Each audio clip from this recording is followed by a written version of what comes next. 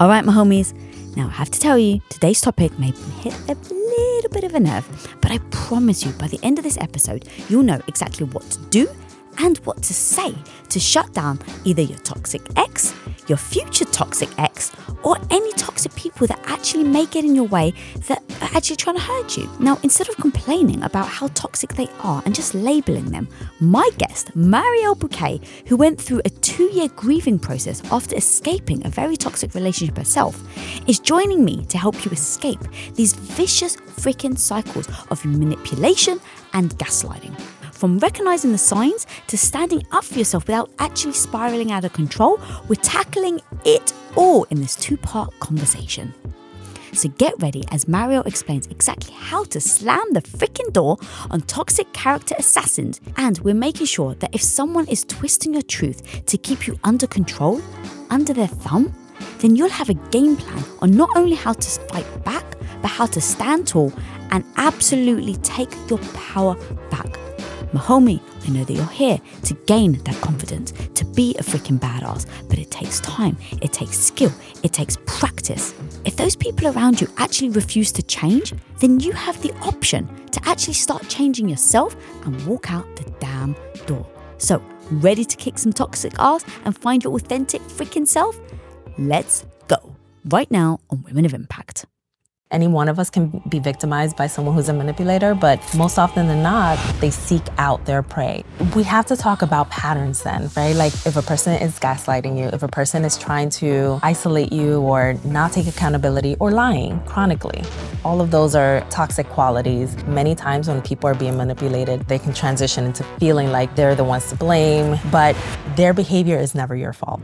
Most often, they're trying some sort of tactic to get you under their control, and they're usually relentless. And so it's gonna be really critical, for you to... You left me speechless with that one, girl. Dr. Mariel Buque. Mariel Buque. Mariel Buque. Licensed trauma psychologist and Columbia University professor. I've had an experience where I was engaged, and during my entire engagement, I broke out in hives. My entire body was saying, no, this is not the one. And as soon as I took off my engagement ring, the hives went away. Oh, so you didn't realize that was the reason? No, but I knew that this person made me feel uneasy. I wish I had that insight, that wisdom that I hold now to say, no way. We may have people in our lives that can be toxic, whether that's a romantic partner or someone that we work with or a family member or even just a friend. And so what I want to know is, what are the tactics manipulators use in order to take our power away? And what are the things that we can do to really stand up for ourselves? Manipulation can be hoovering. So whenever a person is feeling like you're not at their grasp, they try to hoover you back in, and hoover like the vacuum. It means that they're trying to suck you back into their lives in order to actually like get you back into the flow of their manipulation. So hoovering is a big one. Breadcrumbing is another one. And what that is a person actually like leaving little messages or little, gifts or anything that can actually like get you to actually connect with them and say, oh, hey, I got your flowers, right? And so all of a sudden now you're in their grasp again, and they can either, give you like some love, or they can like distance themselves away. And usually they do both, because the breadcrumbing is really just to get you there, and then they can do whatever it is that they desire to do, and typically it looks like that. So what happens in those moments when you're feeling that maybe they're breadcrumbing you, but let's say they sent you flowers and then they're just really busy? Yes. So it's like, I want to make sure that when we talk about these sorts of things, that we can kind of see both sides of it. Whereas like you may have someone that is actually very busy, but they still really like you. They didn't really mean to do whatever that made you guys split up, or, whatever the circumstances is. And so they do the things, but they're not able to be with you all the time and be totally attentive. How do you differentiate the two? And then if you do then realize it is breadcrumbing, how do you address it? Well, we have to talk about patterns then, right? Like if a person just does one thing and you've never seen them do that ever, right? Like, it's not necessarily that they're breadcrumbing or they're hoovering or they may be gaslighting, right? But not really aware, but it may not be like a personality trait of theirs or like a way in which they engage in relationships with you. And they may not be trying to manipulate you. Many times, whenever we're talking about manipulation strategies, the person that is the manipulator is engaging in these strategies on an ongoing basis. Like, most often, they're actually trying some sort of tactic to get you under their control. And they're usually relentless. So you'll be able to notice whenever that's happening versus somebody is like incredibly busy and just didn't have the time to follow up. So it becomes pretty evident. And I think most people also really feel it in their gut. Like, this person does not feel good to me. Many of us don't know how to tune into that gut feeling. And so we oftentimes ignore it and we try to give people the benefit of the doubt, a second chance, right? But if you see that a person is continuously engaging in these tactics, then you have to see it for what it is. Mm-hmm. And so when you see it for what it is, how do you respond? Do you address it or do you suggest just walking away? I suggest addressing it first because you're there for a reason. Like, you may be attracted to that person, or this may be like a colleague or a business partner that you really appreciate, right? Like, there may be a relationship that's already there that's formed around something else, right? And so addressing it and seeing how that person responds is always like that first go-to that we should all do, right? Like, do give them the benefit of the doubt. But if you see that there's a pattern, address the fact that there's a pattern and that you're hoping that they could help you to see changed behavior and not offer you empty promises.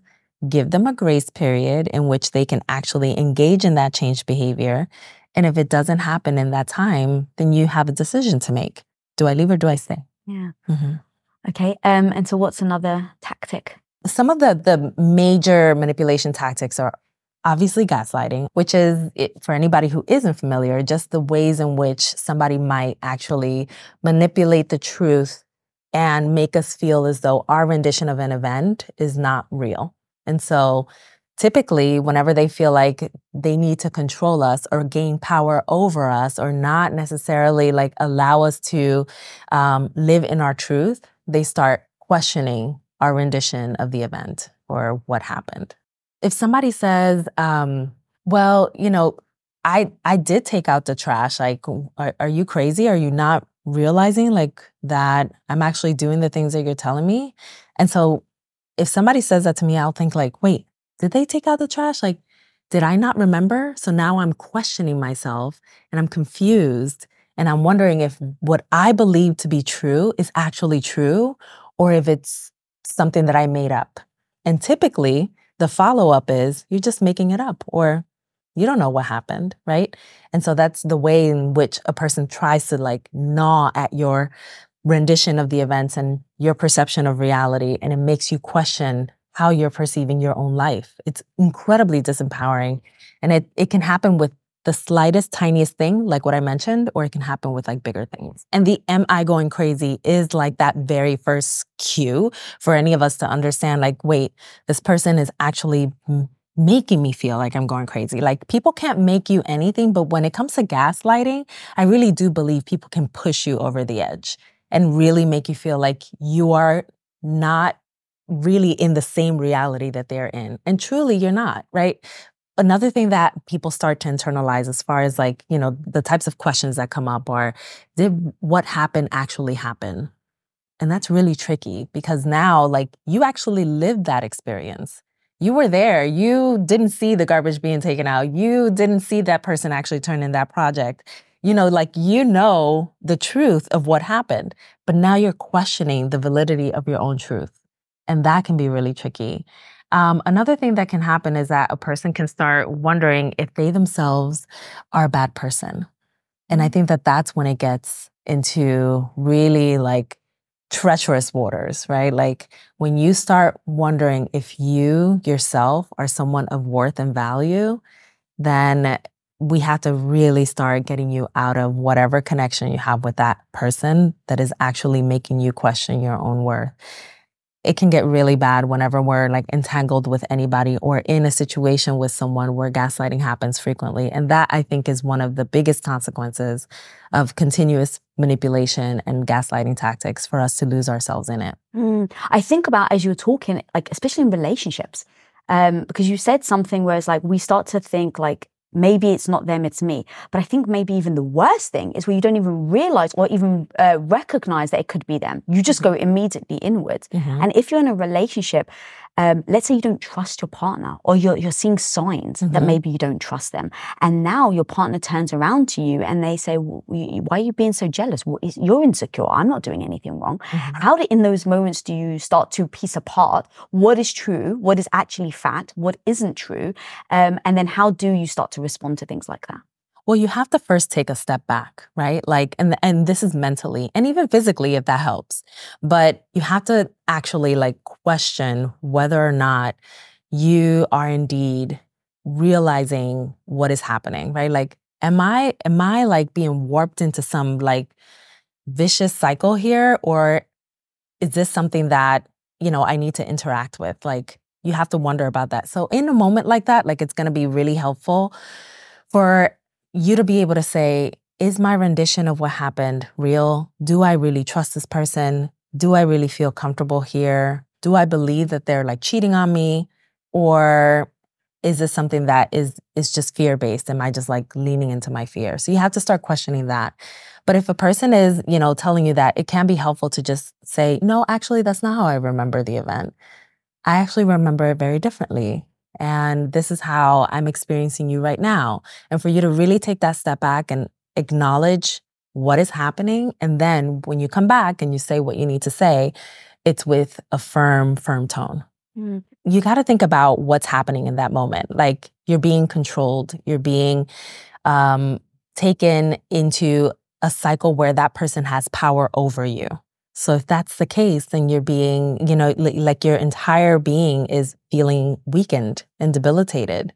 And so if that's the case, you're not going to have the confidence and the power to actually stand up for yourself, which is why it's so important also to actually catch these things early on.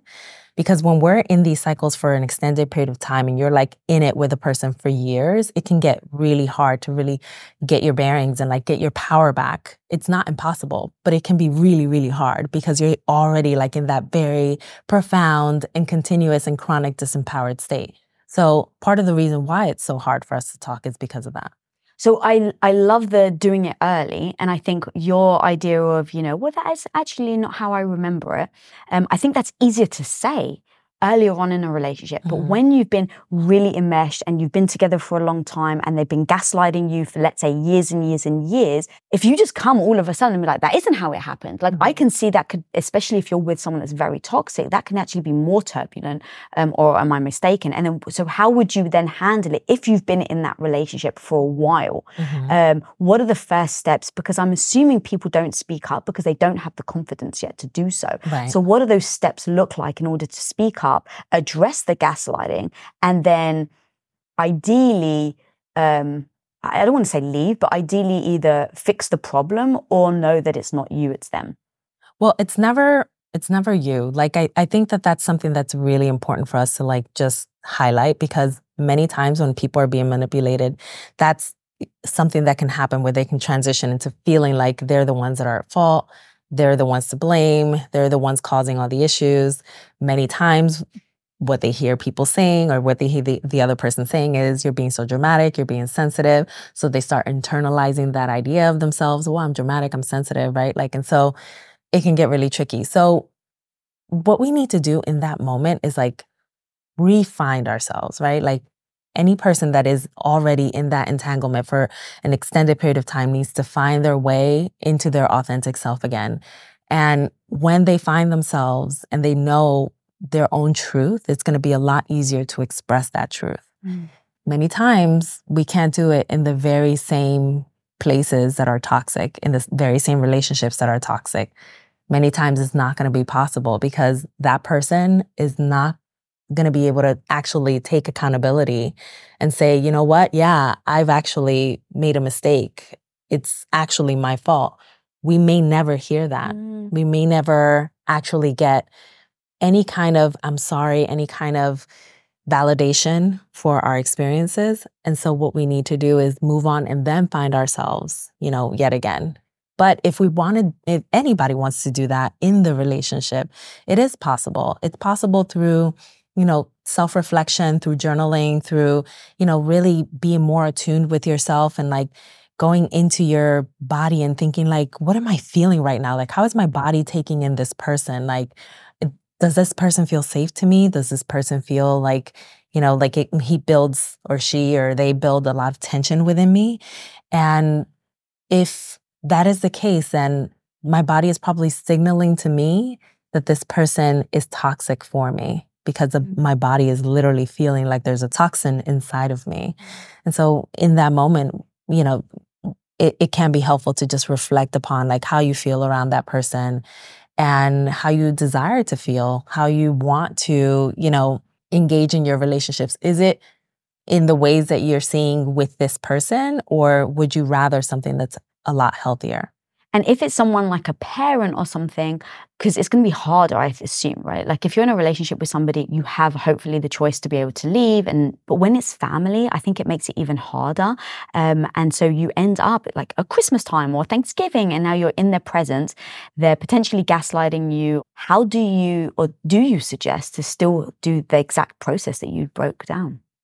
Well, whenever we have people in our lives that we understand we cannot change, the goal is to change ourselves. The goal is to actually transition into a person that can actually feel more settled around the very same people. Like some of us still want to be in these families. We still want to engage with family members that actually have toxic qualities, but we love them still, or we still want to go to, holiday dinner and like be able to like partake in the holidays, right?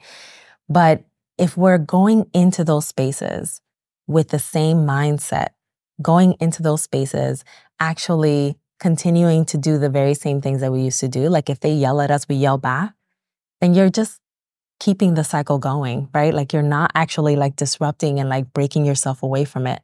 So in those moments, the best thing that we can do is actually help ourselves to remain calm so that we don't feed into that. Because feeding into it is only going to leave us more hurt in the end. Yeah, so true. If you own your own business, when an employee leaves your company, whether on good terms or bad, it can feel, I hate to say it, but it actually can feel personal. Like you and you alone are the one to blame. And it actually may even trigger you to lock down your business, not open yourself up, and not actually risk trying anyone else. Like you actually would your heart after a bad breakup and avoid looking for that new partner altogether. Well, let's face it, sometimes we can do that with hires as well. And trust me, guys, I've been there. I get the thought of bringing in a new stranger into your business actually fills your heart with more anxiety than it does love and joy. But when you post your jobs on LinkedIn, you can actually feel the confidence that you will find the right person for the right job fast, because LinkedIn isn't actually just another job board. LinkedIn has a vast network of more than a billion with a B professionals, which makes it the best place to hire. Because guys, it gives you access to professionals that you actually can't find anywhere else. And so LinkedIn does all that while making the process easy and intuitive, which then makes hiring with confidence easy when you have that many quality candidates. And it's so easy, in fact, that 86% of small businesses get qualified candidates within 24 hours. So post your jobs for free at linkedin.com/Lisa. That's linkedin.com/Lisa to post your job for utterly free. And of course, terms and conditions always apply. As an entrepreneur, one of the biggest challenges you will face is the negative voice in your head. You know who I'm talking about, that maybe not so small part of you that loudly doubts your abilities to actually pull the things off and make a living from your passion project. But you gotta overcome that negative voice in your head, homie, because I'm telling you, you can do it. Especially if you use Shopify. Now, Shopify is an all-in-one global commerce platform that helps you sell at every stage of your business. From launching your business to hitting $1 million, Shopify has got you completely covered. And with all the built-in Magic AI award-winning customer service and the internet's best converting checkout, you have everything you need to shut down the voice of doubt and make all your amazing business dreams a reality. That's exactly why, guys, I love Shopify. So if you want to start growing your business business with more customers and sales, shut that negative voice down, and prove her wrong that you can do it, Shopify is here for you. So go and sign up for just $1 a month with your trial period at shopify.com/Lisa, all lowercase. Again, guys, you can go to shopify.com/Lisa right now to grow your business no matter where you are and what stage it's in. That's shopify.com/Lisa. So talking about feeding into it, I want to get like a little practical. Let's go down the rabbit hole of assuming that you're with somebody and they're acting in a way that you feel like is a little suspicious, right? So maybe they're texting somebody, maybe they've been, and you start to address it. And going back to what you said earlier about how they're going to be like, well, you're being dramatic. So in that moment, when someone, maybe you're not being dramatic at all and you're just pinpointing, hey, maybe you shouldn't be texting that person. And they call you dramatic. You assess and you're like, well, no, I'm not dramatic. And so you address it to them like, no, actually, I don't think I'm dramatic. I think that this was inappropriate. So then they say, oh, well, look, see, you're being emotional. So now that you weren't dramatic, you weren't emotional, but in their manipulation tactic, they've now gotten you to be dramatic and emotional. How do you keep calm in those situations? And then how do you address it in the moment? Or do you think you should just walk away?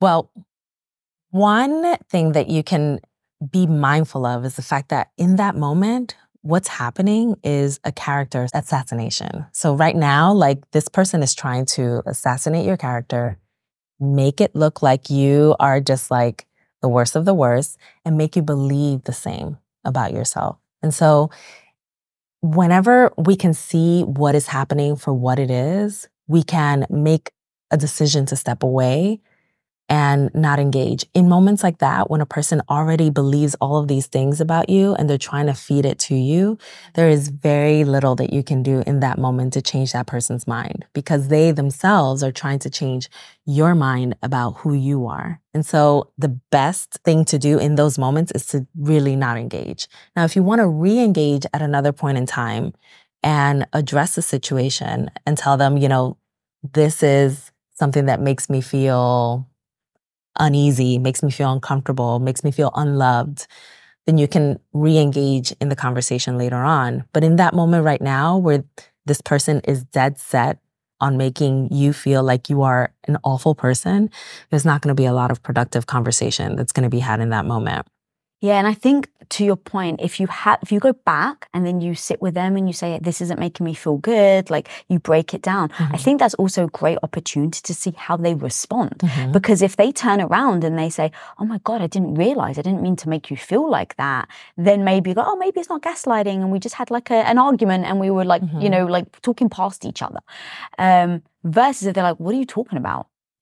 I think that then becomes almost another identifying point that, yes, they are gaslighting you because they won't even acknowledge your own emotions. Yeah. And, you know, I love that you're like being really balanced about like this perspective because there are moments when people actually don't realize that they can be really toxic in their own attempts to defend themselves. And this can be an opportunity for you to say, you know, whenever you're in disagreement with me, to attack my character isn't actually going to be productive. So why don't we try another route? What is something else that we can do? What works well for both of us? And if walking away for the moment works well so that we can regroup and have a conversation in the ways that we're having it now, that feels loving, productive, and like it's actually enlightening and insightful about our relationship, then let's do that. Can you explain a little what you mean about how we respond in a toxic way? Well, you know, toxicity can be, it's very variable, but like when we're talking about toxicity, we're kind of always talking about if a person is gaslighting you, if a person is trying to isolate you or not take accountability or lying chronically. All of those are toxic qualities. And if they're also like giving you empty threats. Like if they're telling you, oh yeah, I'm going to change, but just so that you can be quiet and like not, you know, press them anymore about an issue. Like all of those and a million others are toxic qualities or toxic behaviors, right? But the thing to notice about any toxic qualities is really how they're making you feel. Typically, when a person is, you know, feeling like someone else isn't taking accountability, they feel awful. So your body and your mind are giving you cues as to, how you're interpreting this person. And it's really helpful to always tune in and get a sense of, okay, so what's really happening here? I don't feel safe. I don't feel good around this person. I don't feel loved. This isn't love, right? Like this is a toxic relationship, and I probably need to either address it or get out of it.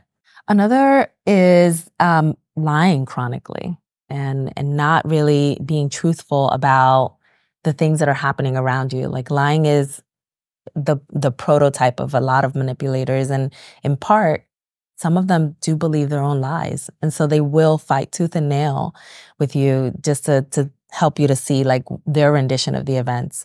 So whenever you see that there are things that aren't adding up, it's important for you to say, okay, like this person is not being truthful most of the time. Again, patterns, right?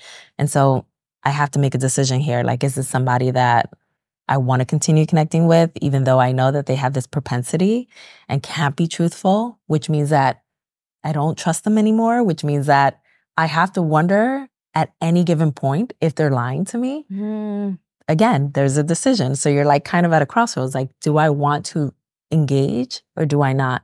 And for many of us who come from backgrounds and from witnessing people in our families, parents even, who had those very same dynamics, and maybe there was a parent who was a chronic liar and it just felt like the norm. Sometimes we become very permissive with folks in our lives around their own lies. And so it can be really tricky to really distance ourselves from that and no longer be in relationships that actually have that quality and that can hurt us in that way. And then how do we make sure that we don't then slip into being a liar ourselves? Because if you're with somebody, let's say, and you keep forgiving them, you keep like, oh, maybe they'll change, and you really hope, I've heard you talk about how you can start to adopt that person's toxic behavior in order as like a protection mechanism. Yeah. And so especially when it comes to lying, you're like, well, they lie. Why is it, I'm going to lie too. What does it matter? And so to talk to me about why we do that, and then obviously the downside and why that isn't a wise strategy. We see that it's effective, right? Like we see the impact that it has on us, right? We believe the empty lies and the empty, like promises. Like we see that there's somebody that is actually like telling us that they're going to do something but not doing it, but we keep forgiving them. So we're like, okay, well, it works. Subconsciously, of course, right? And so we start like developing a lot of those qualities when we're around somebody that does that on a continuous basis. We have to understand the why, right? Why are we engaging in behaviors that don't coincide with our values? Because we see that those behaviors lead to having greater control and power over someone. And if we feel disempowered, we're going to do whatever it is that we can to gain more of that power, to get our power back, but do it in a way that feels effective. But it never really leads us down the path of feeling good about ourselves. Like whenever we're in a process where we are not connected to our own values, if our values is to be authentic and truthful, then we're going to start experiencing shame, guilt, and a lot of other emotions that are going to start spiraling. And then that's just going to lead you down a path that you didn't anticipate but won't be healthy for you. So you think that you're doing it to gain your power, but ultimately down the road, you actually are disempowered. Exactly. Wow. It's a great way of saying that. And you said something earlier about the empty threats. I was thinking back to my relationship before Tom, my husband, and he always used to threaten to leave me and abandon me. And he knew that that was like a wound. And so I would, do anything I could to possibly keep him. But I saw that it worked, to your point. And so whenever I saw him in a vulnerable moment, but also being dismissive, I would use that as a retaliatory method. And in the moment, it made me feel powerful. But again, to your point, it doesn't long term. But talk to me about that as a manipulation tactic. Yeah, like the thing about manipulators is that they're going to ask you questions, or they're going to inquire or be very attentive to the vulnerabilities that you have. So if a vulnerability is an abandonment wound, then that's going to be a really, really powerful tactic that they're going to be able to use to actually get you to do what they want. And so you have to be very mindful of how you're sharing or what you're sharing with individuals that is reflective of deep wounds or is reflective of the soft, tender spots of your heart, right? Because they can very much use that to their advantage. And it's one of the tactics of manipulation is to actually, get you to do something based on whatever feels like most disempowering to you. And so like to that effect, you wind up doing whatever it is that they desire, which reinforces the fact that they can do something or say something or pose an empty threat. And then you actually, do whatever it is that they desire you to do, which maximizes the possibility of them doing it over again. And so what's happening right then is that their empty threats are being reinforced and they're more likely to actually do it again.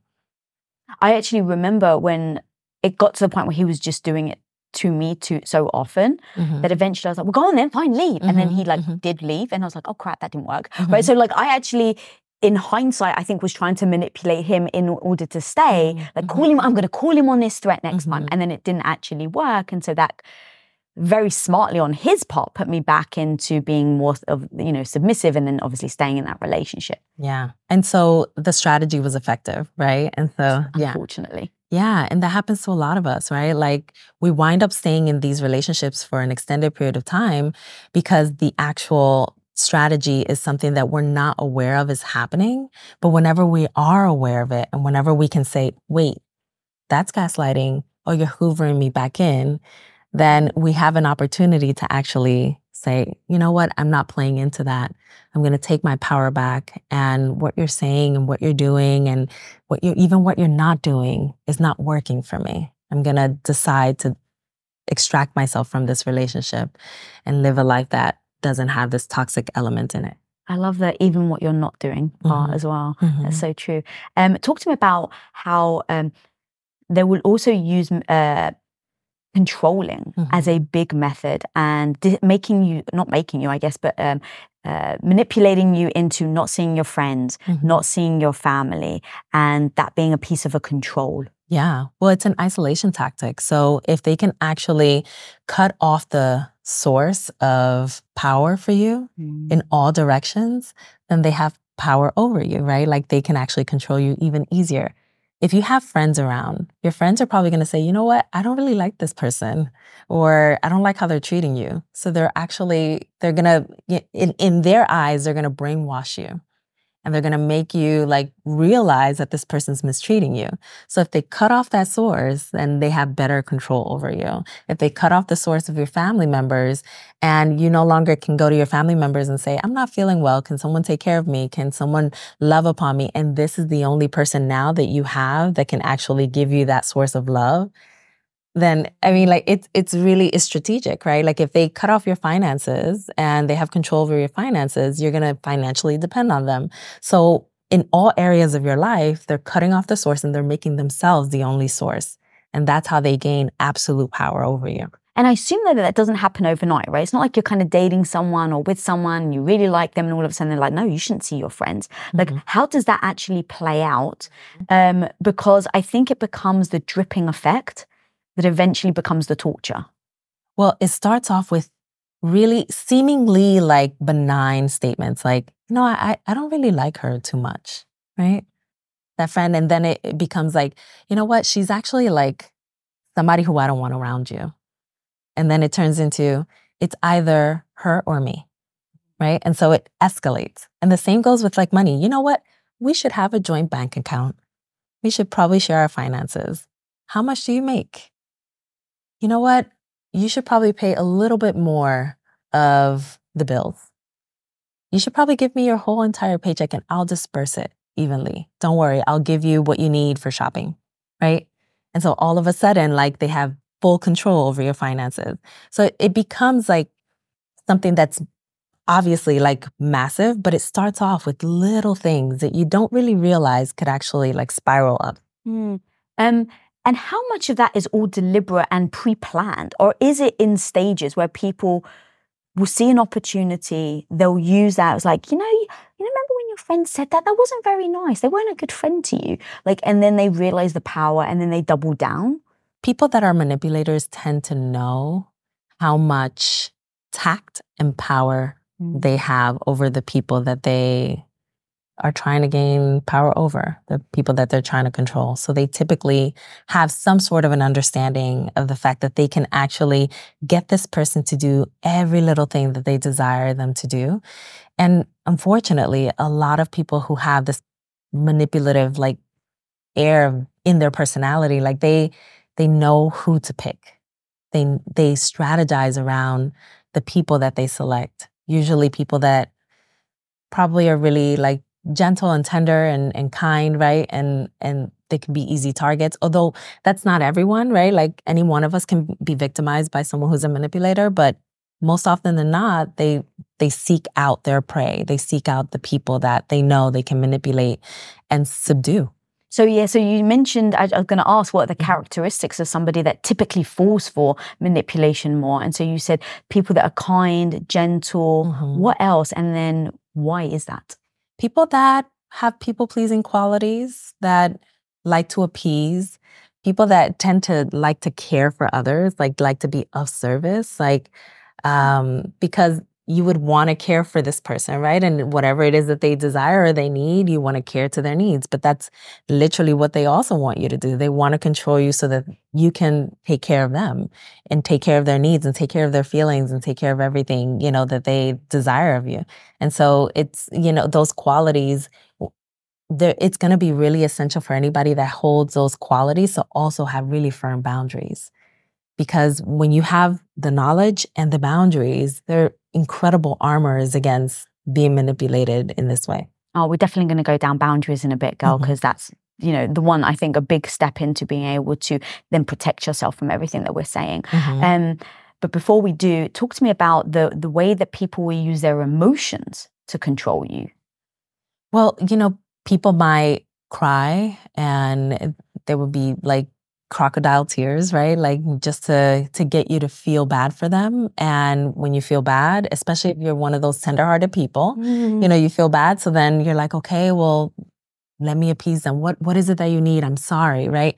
And as soon as you say those things, like they know they've got you in their grasp. And so it's going to be really critical, for you to be mindful of whether or not like the emotion is genuine and authentic. So crying is, one way in which they try to elicit like some sort of a response from you.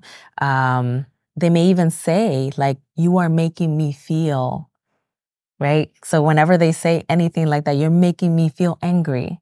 Like we don't make anyone feel anything. We may contribute to their lives in a way that produces a feeling, right? But we're not we're not like switching off like the anger switch inside of them, right? And so it's going to be really important for us to also be mindful of when people say stuff like that, like you're making me.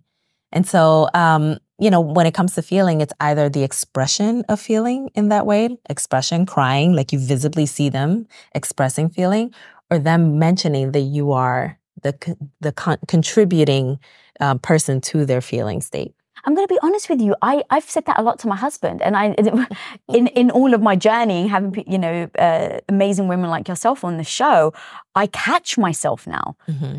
But I do, it like became an instinct where I was like, well, you're making me feel sad. You're making me feel, vulnerable. You're making me feel unwanted, whatever. And after having realized that I said it, it was like literally almost like an automatic thing that I would say. And then realizing that isn't exactly what I mean. But how do you know then, in the sense of it being a manipulative tactic, or it being someone like me who just uses it as a vocabulary, but doesn't actually mean it in a manipulative way? Well, the key is like whether or not this person is trying to actually get you to change your behavior in order to meet their needs, right? Like if you're telling your husband, like you're saying, you're making me feel a certain way, not knowing to use other language, it is so that you can express to him that you have a feeling that you're hoping that he can hold with you, right? And so, being able to say that, being able to say, there's a feeling here.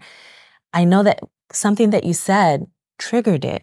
And now I'm here in this feeling, and I want you to know how I'm interpreting this moment with you.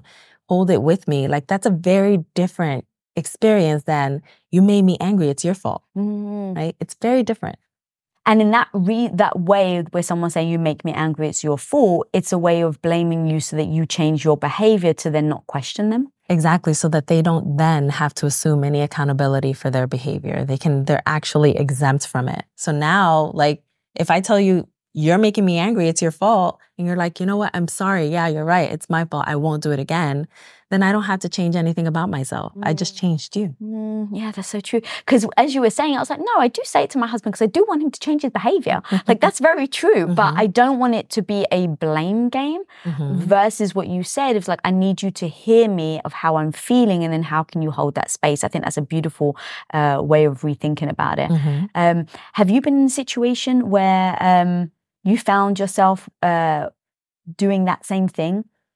Either not meaning to, like, oh, okay, I've said this and realized this was actually a manipulation tactic that I didn't mean to use. Absolutely. I mean, you know, especially earlier in my 20s, and I'm sure that I probably have said it like recently without realizing, although I tend to be or try to be very intentional about my words and my language. But in my 20s, I was pointing fingers in the other direction, like through and through, like every single day. And it was because I wasn't taking accountability for my own emotions and even like soothing my own emotions. It was like just waiting for the other person to say whatever it is that they needed to say so that I could feel better. And that's a real recipe for codependency too. And I've definitely been there, and it's not healthy. And to be honest, it doesn't feel good to me either.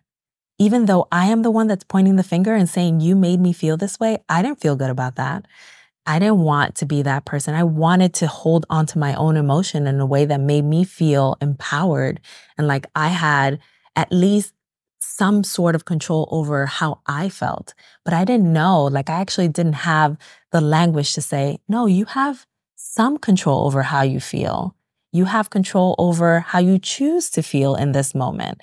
I didn't have that language. And I also didn't have what we call like I statements. I feel, or I am feeling this way because of something you said, rather than you are making me feel this way. So before I had the language, I definitely pointed fingers. I was definitely in that cycle, and it didn't feel good. And I just knew, like intuitively in my gut, I knew like this isn't the way. And I don't want to live a life like this. Like I don't want my friendships to reflect this. I don't want my relationships to be this way. I don't want to be in connection with people in my workplace environments that feel this way. It just is a bad recipe, and it would spiral me always. And so now that I have the language, I can catch myself more, and I give myself grace and compassion for the moments when I slip, because we all do. Yeah, I love that you're able to do that. I found myself fluctuating because I'd had that past relationship, and so I thought I'm never going to use this manipulation tactics that I saw in my ex, and so I was so aware of it that when I got with my husband, I wouldn't cry in front of him. Because I thought, because my husband's a big ball of mush when he's around me, so I knew that if I cried, it would break his heart. And in breaking his heart, I never wanted him to apologize for something that he actually didn't mean to apologize for, because he wasn't actually sorry. And so I went a bit like too hard in the opposite direction, where every time I felt like a tear, I would like turn around and I'd walk out, and he'd be like, why do you always hide when you're crying?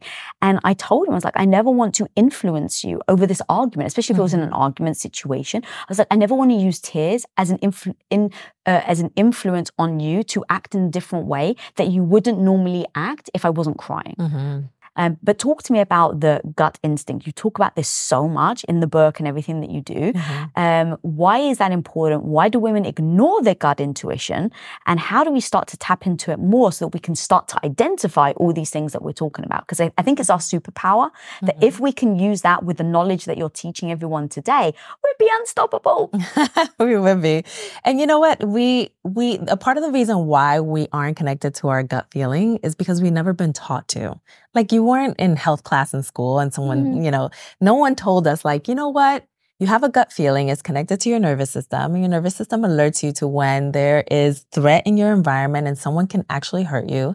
It's an evolutionary response. It's one that's there to protect you, and you can use it. It can be a part of your power. You can use it to actually scan your environment in a way that helps you to experience your environment in a safer way. And it can also help you to form connections with others in a healthy way.